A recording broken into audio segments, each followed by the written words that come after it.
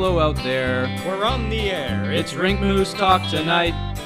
The beers are cold. The mics light up. And the boys get set to fight.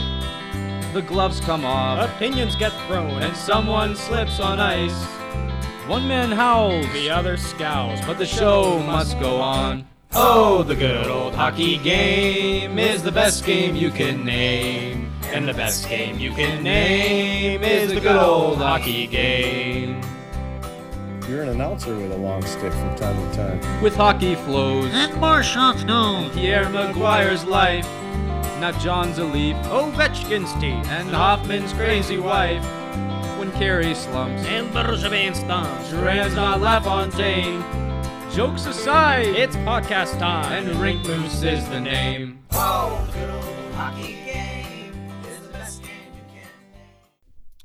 Greetings and salutations, and welcome to the first ever episode 23 of the Rink Moose Hockey Podcast.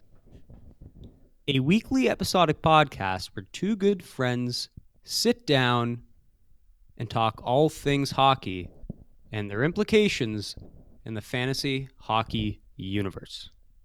I am one of your hosts, Nick Costu, and today I am proud to be joined by someone who might be a little skittish and scared tonight on this chilly Friday evening. Kyle Nice. Kyle, how are you doing today? I'm fine, Nick, but why would I be skittish and scared? Because tonight your favorite Montreal Canadiens are visiting basically like the birthplace of Satan tonight. What? You know where that is? No? Columbus, Ohio. Why is that the birthplace of Satan? Every Habs fan should be scared, devilishly scared of Columbus, Ohio. Who is Satan in this context? Well, I'm not saying there's a Satan. I'm just saying like it's like hell, man.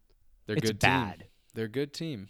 No, it's just the history the Habs have there. And Really? you know what I'm alluding to, right? Hold on. Let me think. Is it something recent?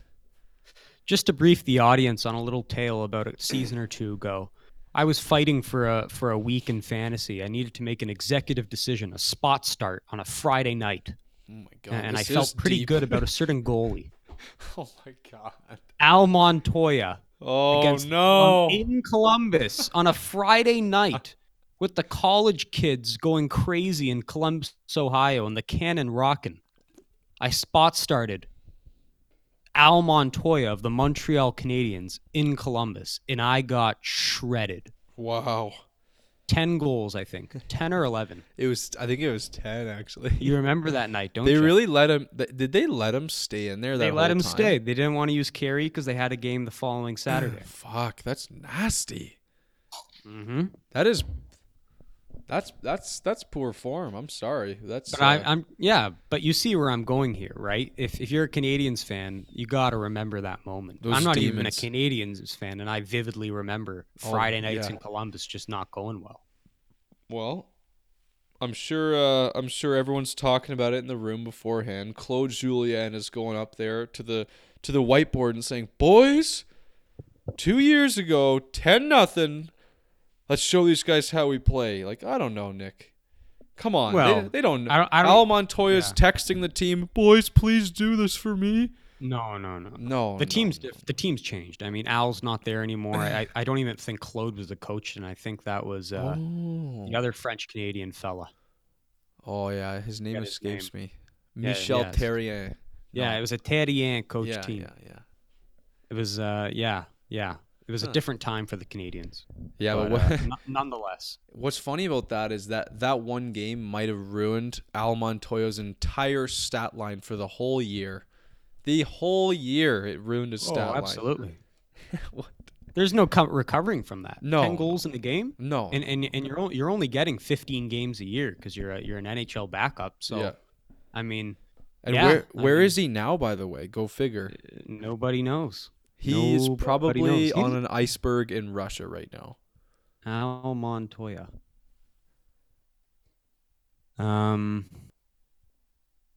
Yeah, I mean, I can't even see where he's playing right now. Could be with Vesa Toskala Oh, fuck. and all those other backups. And Justin Pogge. Yeah. He Wherever played he for is. Edmonton last year, but Oh, that's yeah, I about remember it. that. I remember that. Yeah. Anything new from Pierre these days, Nick? Whoa. I'll admit I have not listened too much to him right now of late, but I he has been saying quite a bit about your boy Pierre-Luc Dubois of late. Oh, Because really? Columbus, Columbus is they've become pretty hot of late, and he's been talking about Pierre-Luc over Montreal radio. He was really pumping his tires, saying he's going to be a star. He is already a star. He's going to be a very big star in the next 2 to 3 years. Now, hold on one second there, Nick. Yeah. It's funny you should mention that because the one Pierre Maguire clip I heard all week, it was on Montreal radio, and he was talking about Columbus. And wouldn't you know it, he's like, yeah, that top line in Columbus, Cam Atkinson, or Temi Panarin, and he just blanked, like just straight blanked, and he just moved on. He's like, yeah, and the rest of the team, Seth Jones, he's good too.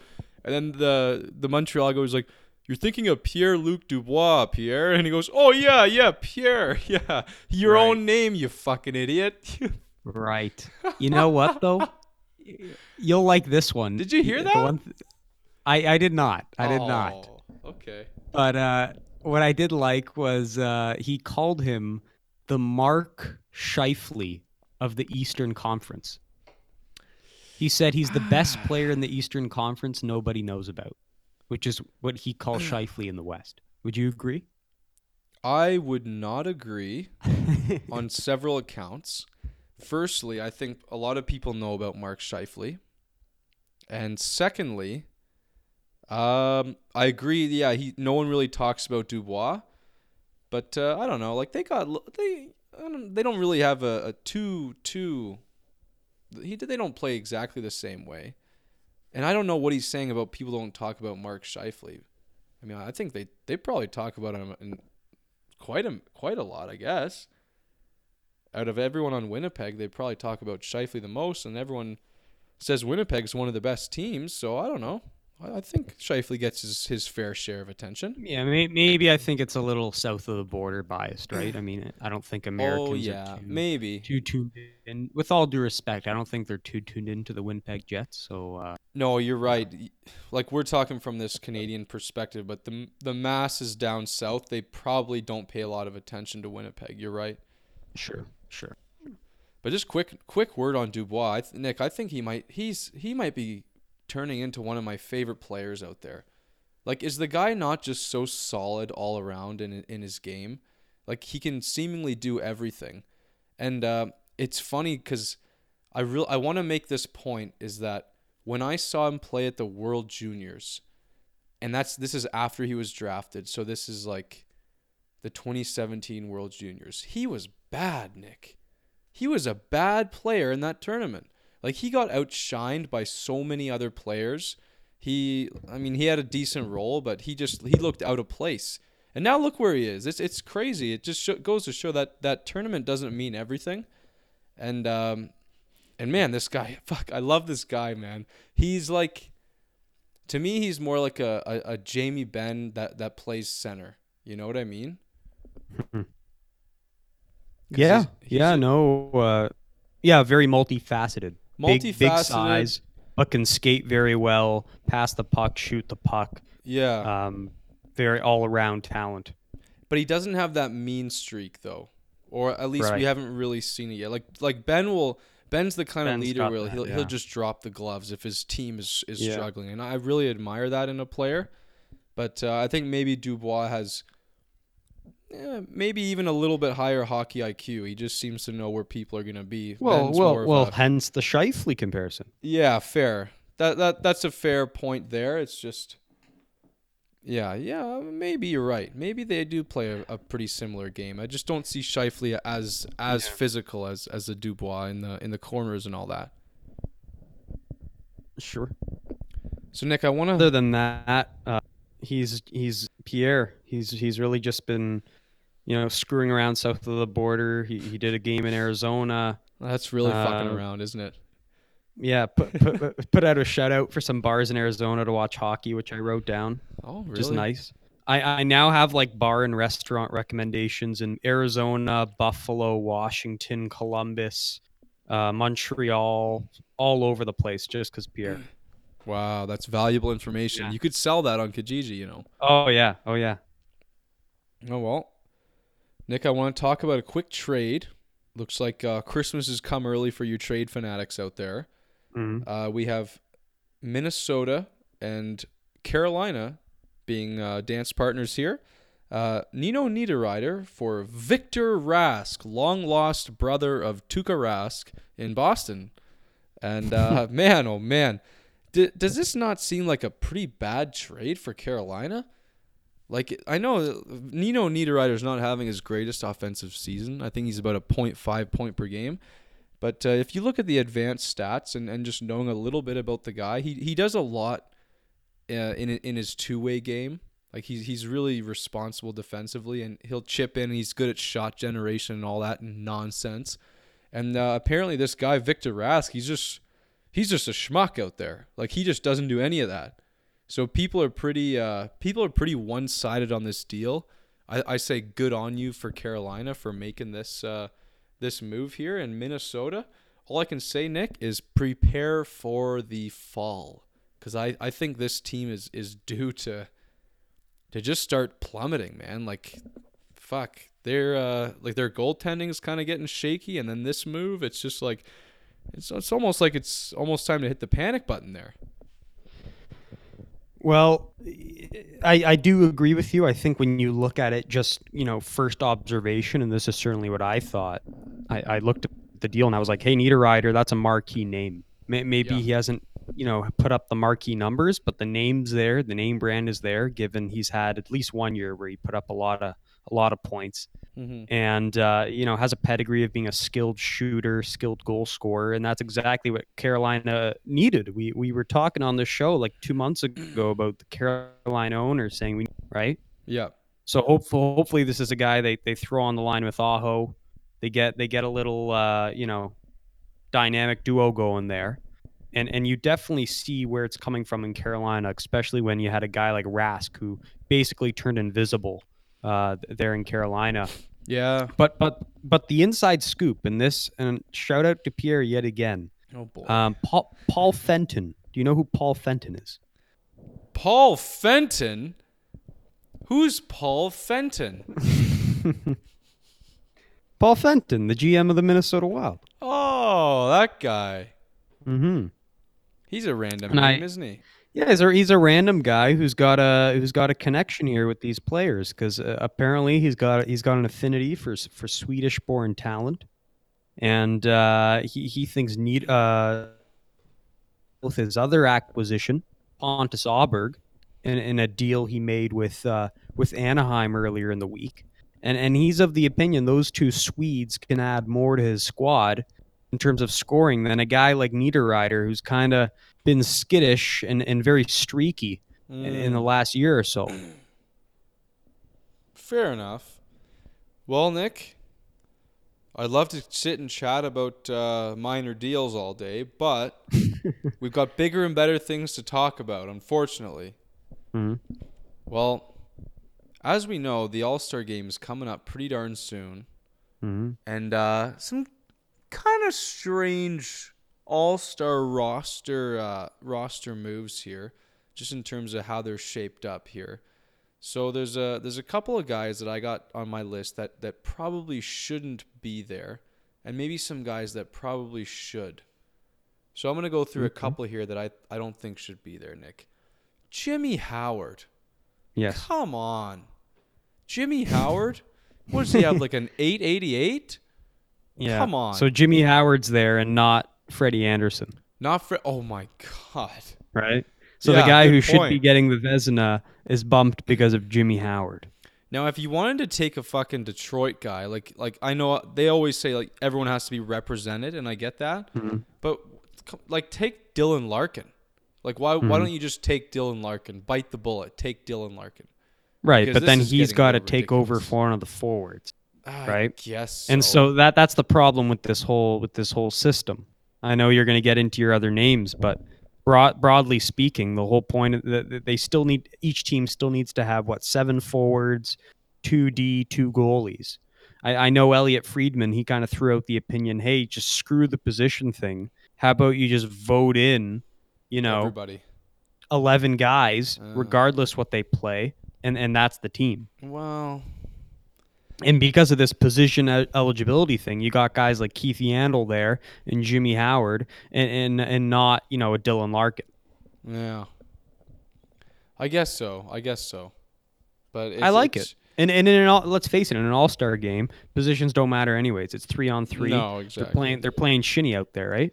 It's shinny, basically. Yeah. No, I like that idea. Just because we can get the guys who deserve to be there, and the guys who let's face it, the fans who most want to see there will be there. So that's part of it. But another one is they left Andrei Vasilevsky off the initial roster. He's only going because Price can't go. Like, come on. They had Jimmy Howard over Vasilevsky for a time. That's pretty bad. And now obviously we know Montreal is not even represented at all at the games. And Carey Price were your goalies. It's pretty pathetic. Yeah. Well, wait. What does that mean? Well, I'm just saying, ideally, you'd have Vasilevsky and Freddie. I Right? guess. It's just weird. It's just clunky. And then another one, this one out of the Central. I mean, I like the guy, but Miro Heiskanen out of Dallas. There's no better guys out there to take along for this that journey. Hurts. That hurts. And hurts. another It hurts one, big time. Lundqvist out of the Metro. I How's he voted in? He's barely getting games. That guy Georgiev is taking all his starts. Is he really? Yes, he's only playing half the games there. I think we're running into a Jimmy Howard situation here where it's Again, in the Metro, you got another Jimmy Howard situation. And then I Yeah. agree. Heiskanen, there's a way better D in the Central. They pick Roman Yossi. right, So exactly. just off the top of your head, who would be a better representative? From Nashville? No, from wow, they've already got Rene. I'm just saying any defenseman in general. Right? Like the only 2 defensemen on that team are Yossi and Heiskanen. Oh, So if you take out Heiskanen, there's probably a handful of names in the Central you can toss in to replace him, right? Yeah, absolutely. I mean, well, Winnipeg's got some injuries back there, but you know what? Now that I'm looking at it, the Central's tough for defensemen because a lot of guys are getting old or just getting injured, and they can't take Tyson Barrie because they already have the 3 Colorado guys. And then I guess Subban's is he still out? He's out. He missed a lot of time though, so it would look kind of weird putting him in there. Yeah, and then Bufflin's out. So I don't know. Like, there's a lot of guys out there that are kind of out there. So I guess I understand Yossi to a degree. Yeah. But yeah, again, it's complicated when you need to include a guy from every team, right? There needs to be a representative from every team because that's the case here, right? They don't want to put Benner Sagan there the way they were called out by the owner the other week. Yeah, looks a little bad. So they toss in the defenseman Heiskanen. So I don't know where you stand on that. Do you like the whole having a guy from each team there? Well, it's a really tough scenario, Nick, because I mean, look at a team like Toronto. They could have so many guys represented. Here's where we get into a problem. You have a market like Toronto who's probably going to get a lot of the voters. So if the Toronto voters take over and they just start going, oh, Tavares, Marner, Nylander, Matthews, Riley, Freddie, like, you can't just have all those Toronto guys. Like, I kind of understand where they're coming from in that standpoint. So, I mean, I get it. And I think this is probably the way it works most. I agree. But at the end of the day, like, you got some serious talent staying at home, which is a.k.a. Braden Point, Morgan Riley, Mitch Marner. Oh, these are some marquee players, Nick, and it's probably not right. But then again, there's another aspect we have to take on this, and I'm going to get into this a little bit. Do these guys even want to go to this thing? Should there even be an all-star game anymore? Well, I think this rhetoric has kind of been talked about the past several years. I think that's why they changed the format. It's 3-on-3 now. I think that's why they've made a few adjustments to the skills competition night, stuff like that. I mean, I think well, no, I'll tell you what, Kyle. I think the rhetoric has been out there about what to do with this weekend. It's kind of been a fiasco the last several years, and I think that's why the NHL's been working to kind of change the format. You saw that with the 3-on-3 they've implemented, which I've been a fan of. I think that's more exciting than a 5-on-5 game where guys don't want to hit each other and just aren't trying. I also, the skills competition, they've made a few little adjustments there, but I still don't think that's very successful. I think the game is definitely more of a draw for the fans. But again, with what it means, I don't know. I think it's subjective. I think for certain guys, like a Matt Barzell, it means something. He's an all-star. That's a first-time all-star. Sebastian Aho, that means something. Like, that's an honor. Regardless what you make of the game itself, to be called an all-star is still an achievement. And I think these guys are proud of that. Scheifele, believe it or not, this is his first all-star nod. So, no. Yeah. Oh, so it is. Good for guys like that. What the hell? Yeah. What a snub that must have been. That's awful strange. Yeah. But and then I do they want to be there? Yeah, those guys do. The older guys, hey, it's in San Jose this year, which is nice, so they'll still get to go to a beach. So hey, like I don't see what the big deal is here. I just think what's more important is that the NHL's doing their part and making it more of a draw for viewership, and I think the 3-on-3 is doing that. The only thing I'd like them to add, and I know they've done this with like the money that they give out. I think they give out like, what is it, $1 million to the game to the winning team. Yeah. Yeah. Instead of that, I'd like the winner to get home ice in the Stanley Cup final. How would that work? Like West versus East, you mean? Yeah. So if it's a West or an East team, they get home ice, and it's guaranteed to be a East versus West team because that's the way the bracket works there in that little mini 3-on-3 tournament they do. So the winner of that game gets home ice in the Stanley Cup final. So and that's something, and that's something they implemented in baseball. It's worked great. Baseball all-star games, I maintain, are the best all-star games of any sport, period. And a big reason of that is there's more of a player incentive to actually go play for your team, try, and win the game. Wow. Home ice, yeah. You like that? That could be, yeah. I mean, that's, as long as, I mean, it works as long as your team has maybe, you think, a shot to get there. But, I'm sure if that's the case, they're going to be saying, give it a little bit more effort than you usually would, for sure. I think that's an interesting idea, Nick. That's pretty good. Mm-hmm. So yeah, I like that. Keep the money portion, but because that counts for something. But yeah, add the home ice thing, and I think you'll see guys going a little harder because as much as we love 3-on-3, the guys still aren't going real hard. I mean, let's face it. There's a lot of just odd man rushes, guys falling for no reason. No real poke checks, no kind of hits at all.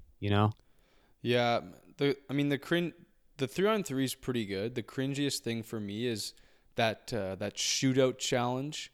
You know what I'm talking about? Where guys just it's just the regular shootout one where guys just come down and you just see guys just shooting. Like, like what the fuck are you doing? I think I saw last year, and I think the only guy who was trying shit was like Subban or maybe Burns. All the rest of the guys were just firing wrist shots from the circles. I'm like, come on, you got to be kidding me. Now that's just a little bit silly here. You're not even trying. Now, do they still do the skill breakaway though, where they get to pull off a move? Oh, I'm sure they will. They will. Okay. And you saw that funny Jeff Skinner highlight there with him at practice with doing the ballerina spin. Yeah. Oh, I hope we see something like that. But And I do like the fastest skater. That's a fun one. sure. But I would like if the guys actually lined up together at the same time and actually like raced each other. So they could slash each other. Exactly. And instead of just like starting them at opposite ends of the ice where it's a little like, Yeah, you can't really see them. that's just me. Yeah, no, I get that. Now, some guy on Twitter, I yeah. forget who it was, but it was like one of the big sports guys. He suggested this. Now, this is kind of out there. Now, mind you, but I didn't mind it. He said, during the World Juniors, the NHL stops play. This allows the best-on-best tournament, and players get their rest period, and the NHL doesn't have to compete for viewership, and no All-Star game. So cut the All-Star game, cut the NHL while the juniors are on, make it a best on best, and then that's your bye week or week or two, and then just go from there. And this was gaining some traction, believe it or not, on Twitter. But I mean, we have to kind of remember here, and this is just the devil's advocate, is a big reason why they do the All-Star game is to gain fans that aren't yet hockey fans, is to attract people to the sport in any way possible. So I think this plan has a lot of holes. I just thought it was an interesting concept. Yeah, no, that there's merit to that. Again, I don't know. Again, with the whole competing for viewership thing, maybe that's a thing in Canada. I don't know if in the States Americans are as tuned into the World Juniors. Maybe they want to keep watching their NHL. Yeah. So I don't know how much of that plays into that. Also with Europe, I don't know how much of those European markets are tuning into the World Juniors. So I can't speak for everyone. I can only speak for Canada there. I definitely think there's merit from that standpoint. Yeah, I mean, for us Canadians, it's very difficult to keep up with what's going on both in the World Juniors and the NHL. So I definitely see the merit of that opinion from a Canadian standpoint. I just don't know how much it, transcends into how Europeans or Americans feel about the whole viewership competing thing between the World Juniors and the NHL. Now, Nick, speaking of hatred, the Leafs fans hate Jake Gardiner. This is sad, Nick. Jake Gardiner, he's a nice guy, isn't he? He seems like a good guy. So he's been wearing the goat horns for quite a long time now. I mean, it's been a few years since people have pegged him the mistake maker of the Toronto Maple Leafs blue line. And we're talking about one play in particular here. At least this is what draws my mind away from the crowd, is that piss poor effort against Colorado, where what's his name, Carl Soderberg or whoever it was, comes down on him and just simply outmuscles Jake Gardiner for the puck right in front of the net, and scores a goal. Now, obviously, this caused just an awful ruckus in the Scotiabank Center there, and they were all booing the poor man, our valiant defenseman. But Nick, I still think Jake Gardiner is a valuable defenseman for the team and is going to be very hard to replace when he does leave. And this is backed up by the advanced stats community. The guy's a good player. I'm not sure we should be booing him, and I'm not sure what that really does for him. Now, I get it's in the fans' natural. It's the way of the fan, like you bought the ticket, you spent a lot of money, the guy screws up. I have a right to boo. But at the same time, you're not really helping your squad here, and you're not helping the guy's confidence. What do you think of Jake Gardiner and his blunder and his mistrust from the fans? Yeah, I mean, it's a heat of the moment thing, right? You're at the game. The team's going through adversity right now, as all Leaf fans know. You're coming off a loss to Boston. You just gave up the lead against a Colorado team on a Jake Gardiner play, which is very, inexcusable. Lots of flashbacks to Game 7 there versus Boston. So, hey, if I'm a fan in that game, I'm booing him too. Ooh. Because that's just your instincts. That's your instincts. You'd stand up in the middle of everybody and you'd just boo the guy. He poor fucked up. Man. He fucked up. That's a bad play. You can't do that in the NHL. It's a bad play, sure. It's a terrible play. It's just a one-on-one play where the guy outmuscles you, tries harder than you. On a power play, he's playing harder minutes than you. He should be out of gas, not you. And you just let him take the puck off you. Just inexcusable. And so if you're the fans, you're in the heat of the moment, you have the right to boo, and you should boo if you want to. I'm not saying you have to. I'm just saying if you want to, you got all the right to. Especially if you're paying, $200 to sit in the 300 level there. Oof. But should But- you though? Should you? Should you? Yeah. Fuck. I mean, this guy's not a baby, Kyle. I mean, you think it's going to really affect his psyche? He I almost mean, cried. He's a grown man. Time heals all wounds. No. It's gonna hurt you in the moment, but you get over it, right? I don't know, Nick. Like We just saw him playing Tampa. He looked just fine to me. Doesn't look like he's carrying this with him. His feelings are hurt. I guess, but like He even saw the media after the game and looked totally fine. He wasn't crying. I heard he was crying. Like I listened to a certain podcast that said, yeah, he looked like he was about to cry after the game. But let me ask Okay. you this. These are prideful guys. These guys grew up like stars in wherever they came from. Do you think that this guy is going to be more motivated to try to work his ass off for this team and do anything it takes to win this Stanley Cup? Let's win a couple rounds in the playoffs. If he knows he doesn't have the backing of the fans. I know it's a professional sport now, but you have to get down to the human nature. This guy, I mean, the fans have not respected this guy for a long time now. Let's be honest. He's the scapegoat for many of our problems. Well, AKA Boston last year and many other situations. It doesn't seem like a healthy relationship between Jake Gardiner and the fans, and I think it could come back to bite us when we really need him later on in the season here. Well, come on, let's face it. If you're him, you're getting booed. The fans are kind of disrespecting you. Wouldn't that motivate you to get your game together and to kind of push yourself? Because personally, that's how I would feel. The fans are loving Morgan Riley. They're loving Travis Dermott. I want to be treated like them, so I'm gonna play like them. Shouldn't that be the rationale that you embrace if you're Jake Gardiner? It should be in a perfect world. I think yes.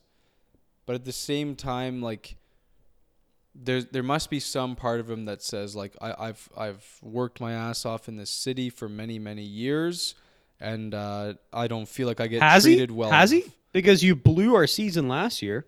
Well, that's Is that working your ass off? I don't see you getting all-star nods. I don't see you getting over 50 points every season. I well. don't think He you're got working your 50 ass last off. year. He got 50 last year. He's not doing that every year. Well, I'm just saying, if you want to be as respected in this city as the Marners or the Matthews or the Tavares or the Riley or the Freddie, then play like those guys. Okay? Don't just expect us to treat you like a god when you're mucking up Game 7 and you're fumbling the puck around like on that play with Soderberg. Please don't go there. I just feel bad for the guy, and I just don't think this is going to help. I think you're being a little soft. We still need the bottom line is we need this guy. Do we? We need this guy. Like this year. This year we might not have him next year. We won't have him next year, I don't think. I don't think we're going to have him next year, but if we want to make some noise, we need Jake Gardiner playing Jake Gardiner's best game. Sure. And this is why I'm worried, because we're going down a slippery slope here. This isn't the first time something like this has happened. I can't imagine the Twitter abuse and the online abuse that he got from last fucking playoffs. Like, the guy's probably like a confidence mess right now, and it just doesn't bode well for the blue line that's already a struggling blue line, you know? Yeah, I don't know. I think it's how you see this, right? If you want to take my opinion, my standpoint, and think it's going to help him and think it's going to usher him to play harder so he can get that respect, then fine. But if you seem to be in the opinion where, this guy can't take a lot of adversity. He's getting beat into the ground right now, and there's no looking up from here. So I think only time will tell which way he responds here. Yes, If indeed. you know, does his play get better or does it not? Indeed. And that'll and if it doesn't, then we can point at the situation and be like, man, Leafs fans suck. Like this is like we're hurting our own players. We're hurting our own chances of winning cups. So I think time will tell here. Indeed, and there's an interesting storyline developing with this recent Leafs struggle. Is that, I mean, in the beginning of the year, you had a Leafs team who they didn't want to change anything right away. They wanted to see what they had on defense. They wanted to, let's let the year play out, and later on, maybe midway through the year, let's see how our defense has done, and then we'll make a decision whether we want to make a move at the deadline or if we want to just stand pat. I think what we've realized, now correct me if you don't agree, but with this recent stretch and how the year's gone, that yes, it's become 100% apparent to everybody that this team needs help on defense. And I think what we've seen recently has just solidified the fact that they are going to make a deadline deal. I can almost guarantee this at this point, because I mean we've seen the weakness just shoved in our face. When Freddie went down and you saw what this team could do without him, it became very apparent. And just based on what I'm hearing, there's word that the first rounder is in play for a defenseman here, as well as a talented young forward, aka along the lines of Jeremy Bracco and maybe even Andreas Janssen, that kind of thing. But yeah, I just think that after all we've seen, there's a deal coming, Nick, and it just, I hope they get it right, and I don't know who's coming, but it's going to be interesting the next 6 weeks because the trade deadline is coming up quick. I think the February 25th. The Leafs will add a new defenseman. I'm calling it right now. Yeah, and I don't think that's too bold a statement. I mean, I think you have to. Dubas for too long has just sat down and said his defense is good enough.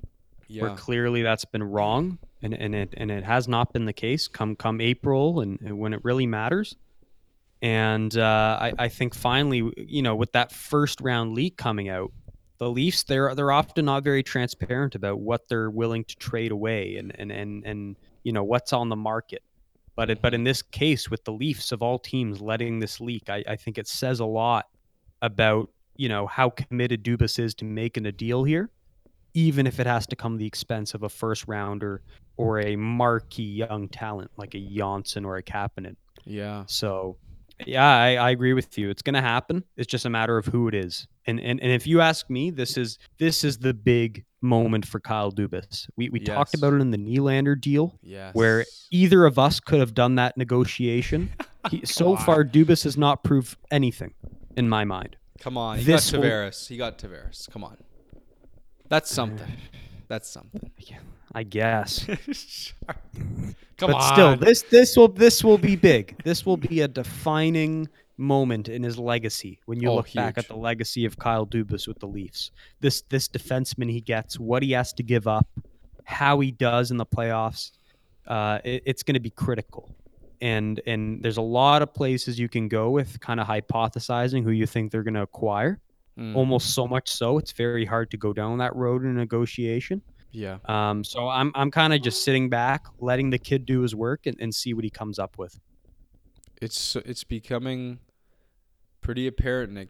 They're gonna make a run this year. Like this is a year to do it because of all the cap stuff. So yeah, the expiring contracts, and I think almost certainly with Gardner there, Kapanen there, those guys, they might not be there a long time. So I'd agree. I'm getting fired up, Nick. As the weeks press on, it's going to be more and more interesting. And a team I keep hearing out on the rumor mill is LA. Like, don't they just make such a good dance partner with Toronto?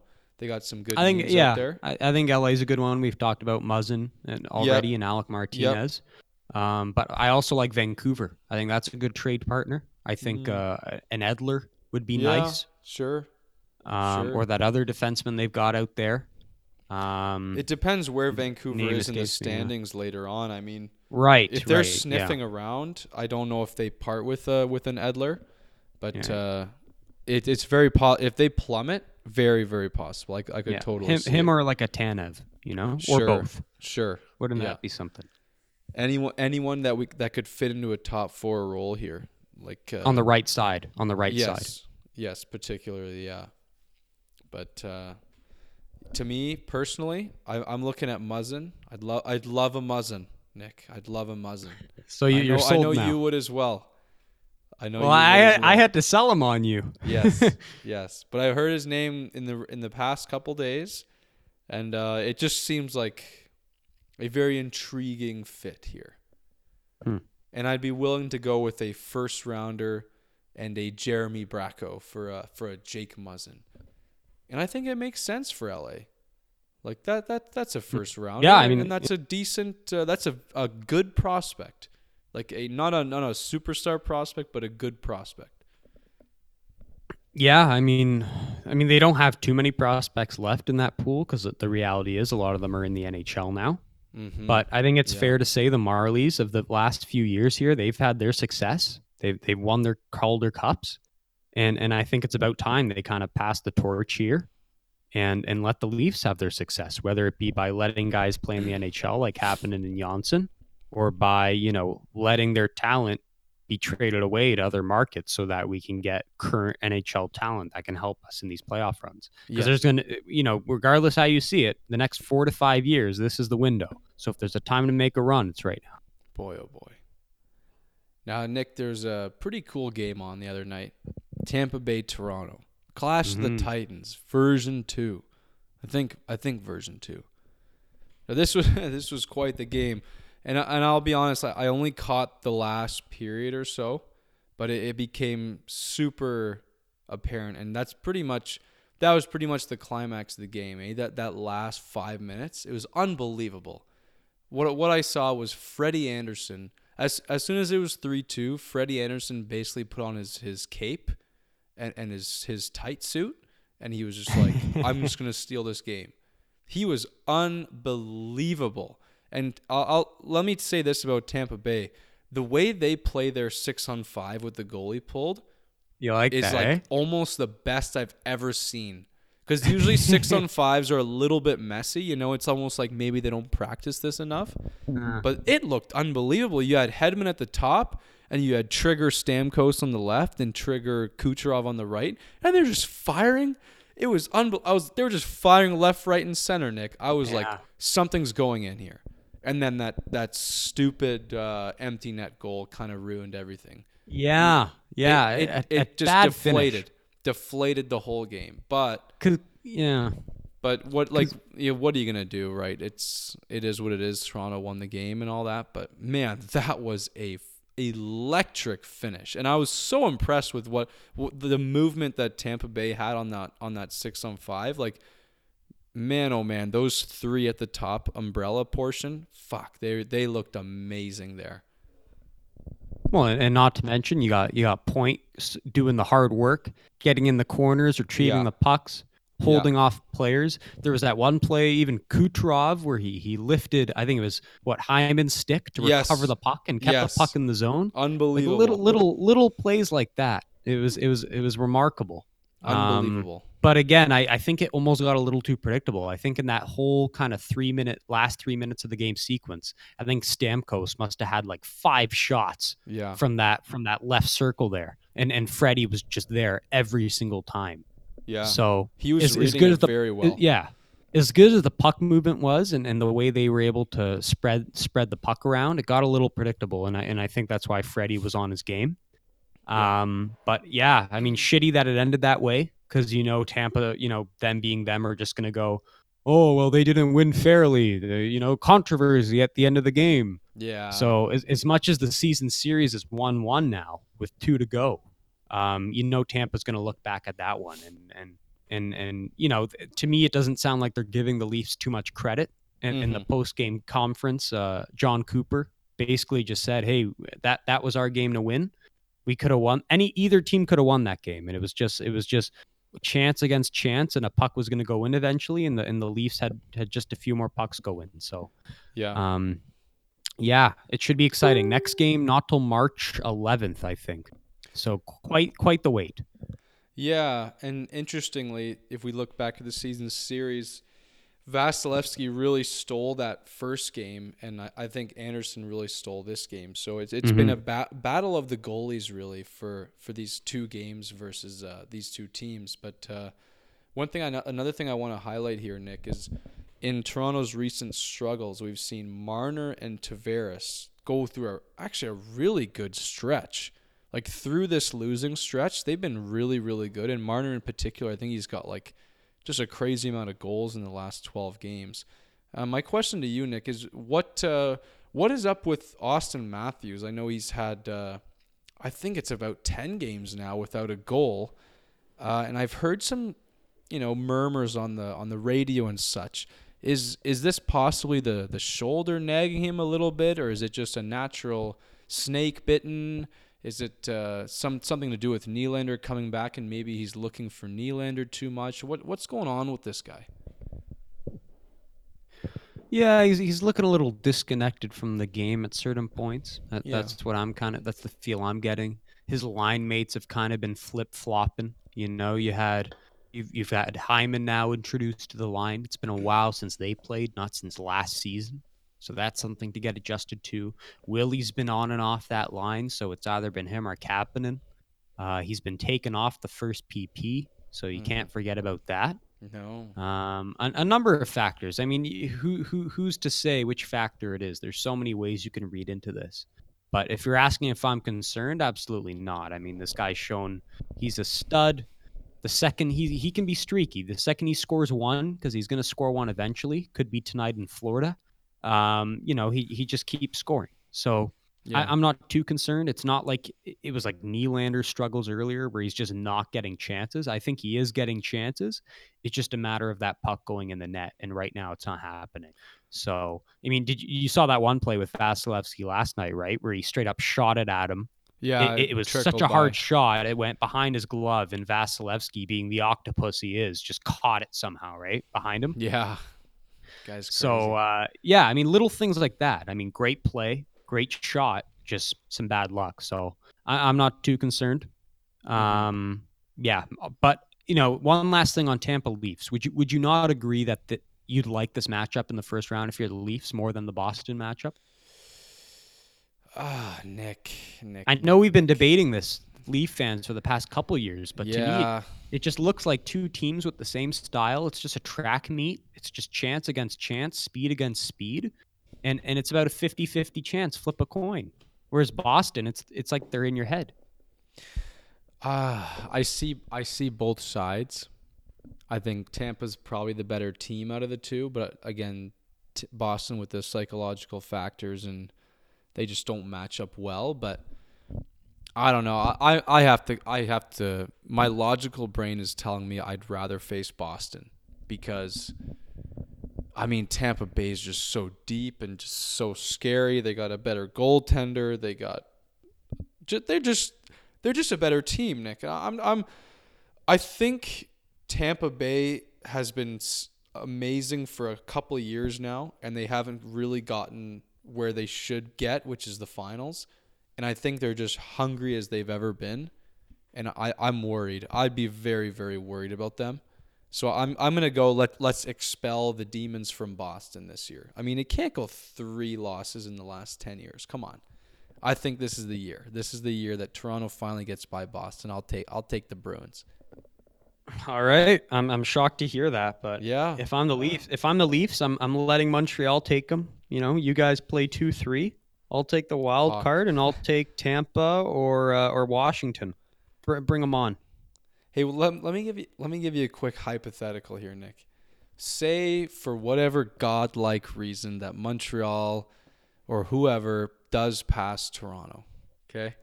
And Toronto's in the first wild card spot, and they face Washington. Is that better than either of Boston or Tampa Bay? Washington. I mean, you almost beat them a couple of years ago. You took them to 6 games. I think it's the best scenario. Well, yeah. I mean, I know they won the cup last year. We're literally talking against beating the defending champion. Yeah. But how often does a team win back to back, right? I Yeah. mean, most likely the team's tired because they just played into late June, and I don't see them down to do that yet again. I think Ovi's kind of pleased with how things went, and He's he good. He's doesn't have done. the same hunger as last year. If I'm the Leafs, I'll happily take that matchup. But Yeah. again, you don't know if you'll get it because if you're in the second wild card, I mean, yeah, second wild card you'll get the first Metro team, but there isn't much of a gap between being the second wild card or the first wild card, right? Fair. So you don't want to drop so down where you're playing Tampa, which you're concerned about. So Yes. you got to be wary. You got to be very wary. But Montreal, they're on a quite the heater lately. I mean, Which I wanted to ask you about them. They're one of the teams I wanted to touch on this week. The other week you said you'd given up on this team. I didn't show them any love. I did not. You didn't show them any love. You just No. shat on them. I said did. it was over. I did. And I did. and they've been on this incredible run here. What's yeah. going on in Montreal? Well, I can say this: Carey Price has been one of the best goalies in 2019, top 3 goalie in 2019, and I can't really say anything, but they're surprising me still. Like in the last couple of years, when I put my faith in them, they'd shit on me, but now, I mean, they're just proving me wrong right now. I mean, it just seems like there's been an injection of character into this team that I just haven't seen in a long time, Nick. Like, I didn't think, and they were having trouble scoring in quite recent, but not this week, but the previous week, and it just seems like they just find ways to win. And we saw Niemi with that really admirable performance the other day. And it's just like, man, I don't know what this team's capable of anymore, Nick. I can't even give you an expert opinion on this team because I don't know what's going on anymore. I'm fully serious. Like, obviously I want them to win and all, but I don't know what I'm going to get from one day to the next. But all I know is Carey Price is firing on all cylinders, and that is very, very good news for their chances of winning. And I can tell you that they're beating Columbus tonight. So Wow.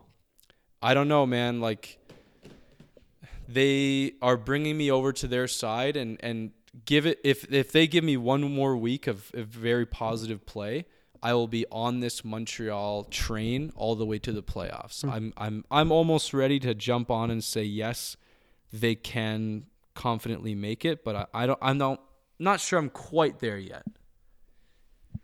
Yeah, no, I to me it makes sense. We talked about it last week. Did I like Islanders, Montreal, and the third team, which was Buffalo? And I told you I like Montreal and Islanders. Yeah. And the reason I like Montreal is they're different this year. They got the Kotkaniemi kid, which kind of solidifies the center depth. For That the goal first the time, other your day. centers look good. You got Domi, which changes things at the middle of the ice. The middle of the ice problem has been solved with those two guys. And then not to mention the healthy Shea Weber, who's been great since his return. The healthy Carey Price, who is as good as his Hart Trophy season looks that way. Lately, since game one again, since that opener against Toronto, I said it. This looks like a new Price we haven't seen in quite some time. And if all those factors stay put and you avoid some major injuries here in the last 35 games, I don't see why this team doesn't make the playoffs. There's just too much character there, too much experience, well-coached team.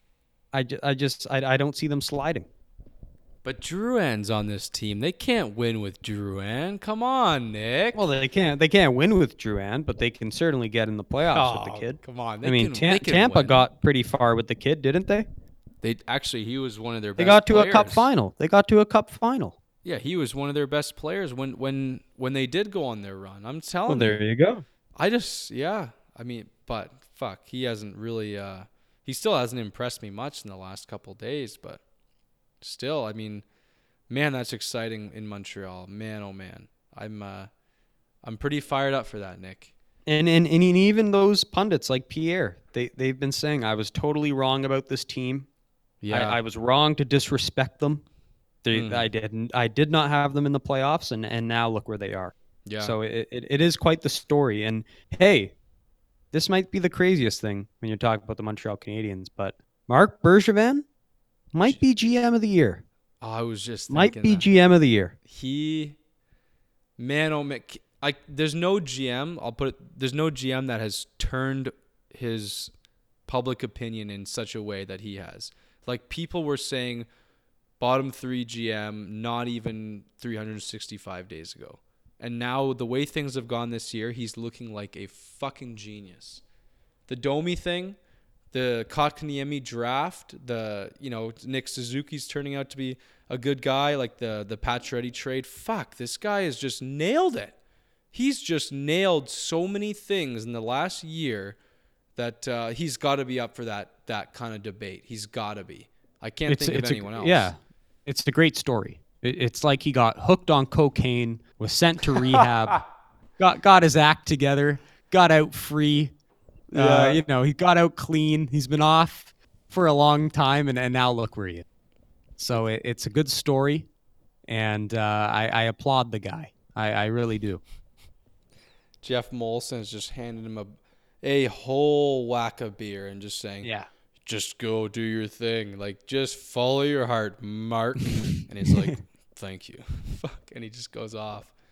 So that's good. That's good for Montreal. I mean, if they win tonight, it'll be really impressive because Columbus, boy, they're a hell of a team. And hold on,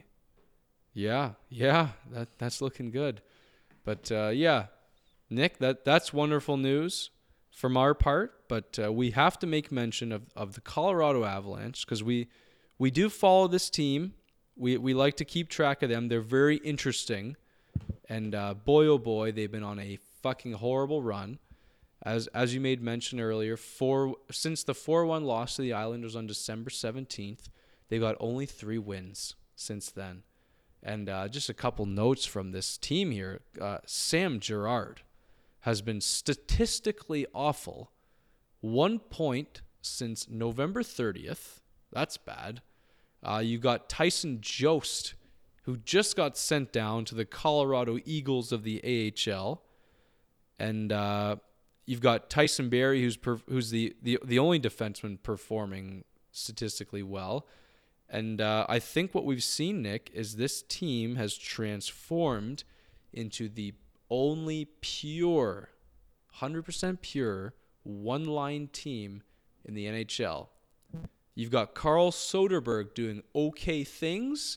Kerfoot has not done much. And other than that, you got the best line in hockey and then fucking zero. And their goalies have taken a hot shit since then. What? I can't imagine. Now, I still think they're going to make the playoffs, but this is bad news bears for this team. Yeah, I mean, hey, Kyle, you called it. You thought they were going to go 3-0 on this current road trip. Fuck, I did. And what happened? 1-2. 1-2. But they did beat Toronto, which I didn't know. You lost to Montreal. You lost to Ottawa. Yeah. I mean, those are some bad. You don't want to lose to Ottawa. That's concerning. Nick, I got a question. I got a question here.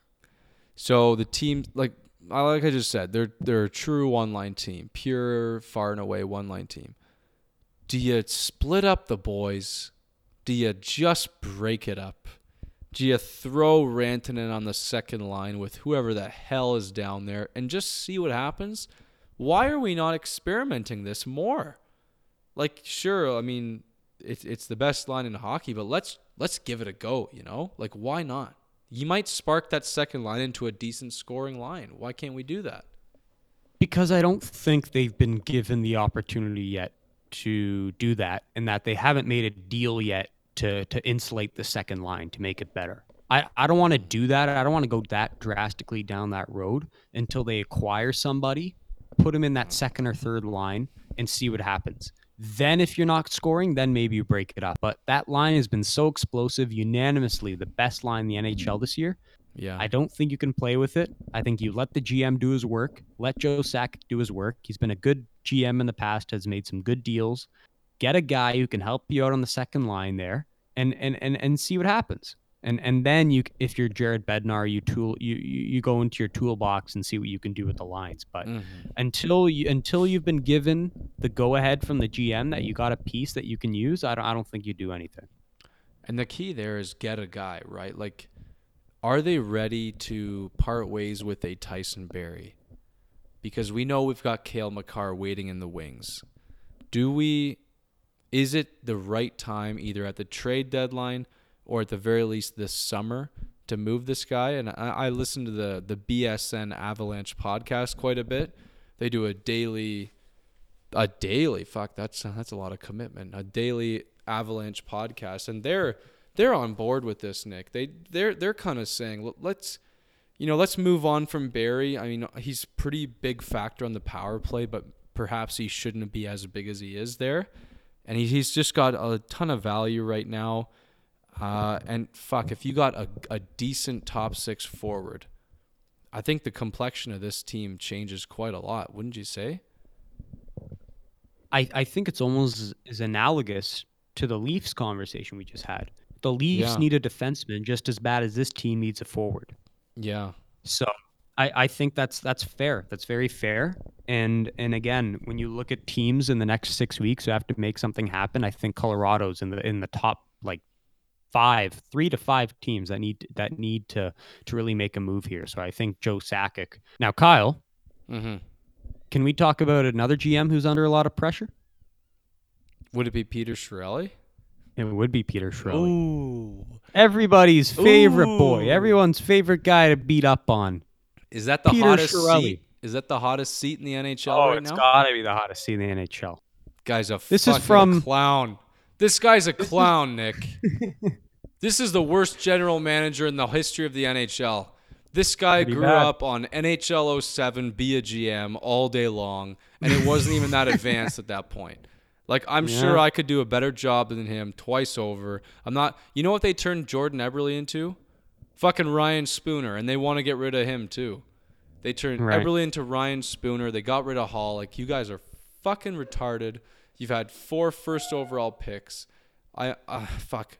My friend Connor McDavid and I, we were talking about it on the ice. We said, this guy's an idiot, and we got to get rid of him. So, you know what? Part of me wishes that this hot seat gets even hotter, and he's fucking canned. Like, get this guy out of here. What is going on? Like, how can this management group, this ownership group, put up with this shit any longer?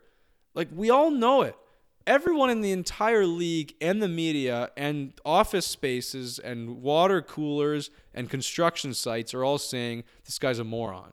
Can we please get rid of this guy? He's talking about playing his first rounder, putting his first rounder in play. He's talking about dealing Puljujarvi. Like, this is dumbass 101 in my opinion. Well, the tweet was great, and this is from Ryan Rashad of TSN. Oilers organization is on a full court press to find help at forward. Scouts and staff deployed en masse. Everybody go, go, go, go. Yeah, exactly. Like, hop on this plane. You're going to Arizona. You're going to Toronto. You're going to Calgary. Like, boy, oh boy, would it be fun to be one of those scouts. Oh my God! No, you know what, Nick? I don't think it would be fun. I think you'd be under so much pressure. Like he says, get to fucking New York right now and get back to me in a day. And you're like, oh, okay. And then what did you see? What did you see out there? Oh, Mika Zibanejad's okay. No, we can't afford him. You're fired. Like, fuck. Yeah. Yeah, it's tense. It's tense. If you But haven't again, noticed. they got to do something because Connor, you know, Connor's having his say. Your good buddy who you met at the rink, he's probably, pressing some buttons and saying, "I want a move done here because I signed long term and I want to have some playoff runs in this city." They just got the Absolutely. new arena. The fans want a playoff run, especially after the disappointing season last year. A lot of pressure there. We just talked about Toronto, Colorado. I think this one is definitely the cherry on top of the cake, right? I'm just worried, Nick, that after all this time and the fans have been so tortured and patient that things haven't unfolded right. And I don't think any sort of deal, even if it involves a first rounder or a Puljujarvi, will fix this team as fundamentally as it needs to be fixed. Like this, I'm worried that he's going to pull a deal to save his job and to maybe win a round, maybe win one round. But if you're thinking that this team can go up against like Nashville, Winnipeg, even Vegas, I'm concerned. And I think that first rounder is going to hold a lot of value this year, especially if they don't make it, because it's a pretty decent draft year. And then you talk about giving up on Puljujarvi so early. Talk about mismanagement of a young guy like this. Like, what are you doing right now? He's on your fourth line, and what's he doing there? I have no fucking idea. Can you just put him in the AHL and let him find some traction maybe? Why is he on your fourth line? I have no idea in the history of the NHL why you'd put like a 19, 20-year-old making like 8 minutes a night, like what they did with Drouin. You remember how pissed I was. Drouin's playing 10 minutes a night on your fourth line, not putting up any points. Well, go figure. Guy, just get him some fucking ice time and stop mismanaging your assets. The funniest thing about this team is the thing they need the most, and they're wealthy at center. They're wealthy at center. They need wingers, like good wingers. And what do you know? It's the most obtainable commodity in the entire fucking NHL. And he still can't get that right. Like, how do you not get that right? Wingers are the easiest thing to find and develop in the entire history of the NHL, and he can't even get that. I don't get it. Yeah, very true. It's not like defense where, you had all those, or a centerman, or Right. where you had, GMs like Bergevin saying, "Hey, I can't get a center. It's just really hard to get a center." Yeah, But this guy, he's got the market open. It's a buyer's market if you're looking for a winger, and you're absolutely right. Has not been able to find the right pieces. He's got guys like that Indian guy, Kahira, and he's on the second line. He's playing with McDavid. Oh my Yeah, god! like it's ridiculous, and yeah, you're right. It's not good. Thank God for Chason. Yeah, I mean, like I said, the only good move he's done is get the coach in there. I've liked the Hitchcock. I told you I've always been on that bandwagon from the start. Schmeh. But again, it shows the desperation because you're getting a guy who is there to get them into the playoffs. He's not there for a rebuild. He's going to press a lot of buttons. He's not going to make a lot of friends. The players aren't going to like him. There's been history of players just selling out on the coach when his message has gotten very boring. Mm-hmm. And that might happen in Edmonton. Who knows? But right now they're right in the thick of things because teams like Colorado have been struggling. Teams like Anaheim have struggled enormously. Yeah. And then that's why they're still there. So it's going to be very interesting to see what they do. And in a way, I think it's unfortunate that they haven't folded the season yet, because I don't think this is the year. But at the end of the day, it's the age-old saying, they're going to go as far as Connor will take them. And I think he has the capability as a player, as an MVP, to get them into that bubble playoff spot, especially if all the other guys pull a little bit of weight. I just don't think it's a good thing this year. I'm telling you, like I'm worried about this team, and I hope Chiarelli gets the fire sooner rather than later. But goddamn, if they trade that first, I'm checking out. Because I like Edmonton. I follow them, and I want them to do well. I have for many years. If they trade this first rounder, I'm checking out. I'm done. And there you have it, folks, for episode 23. Hope you guys enjoyed it, and see you next week.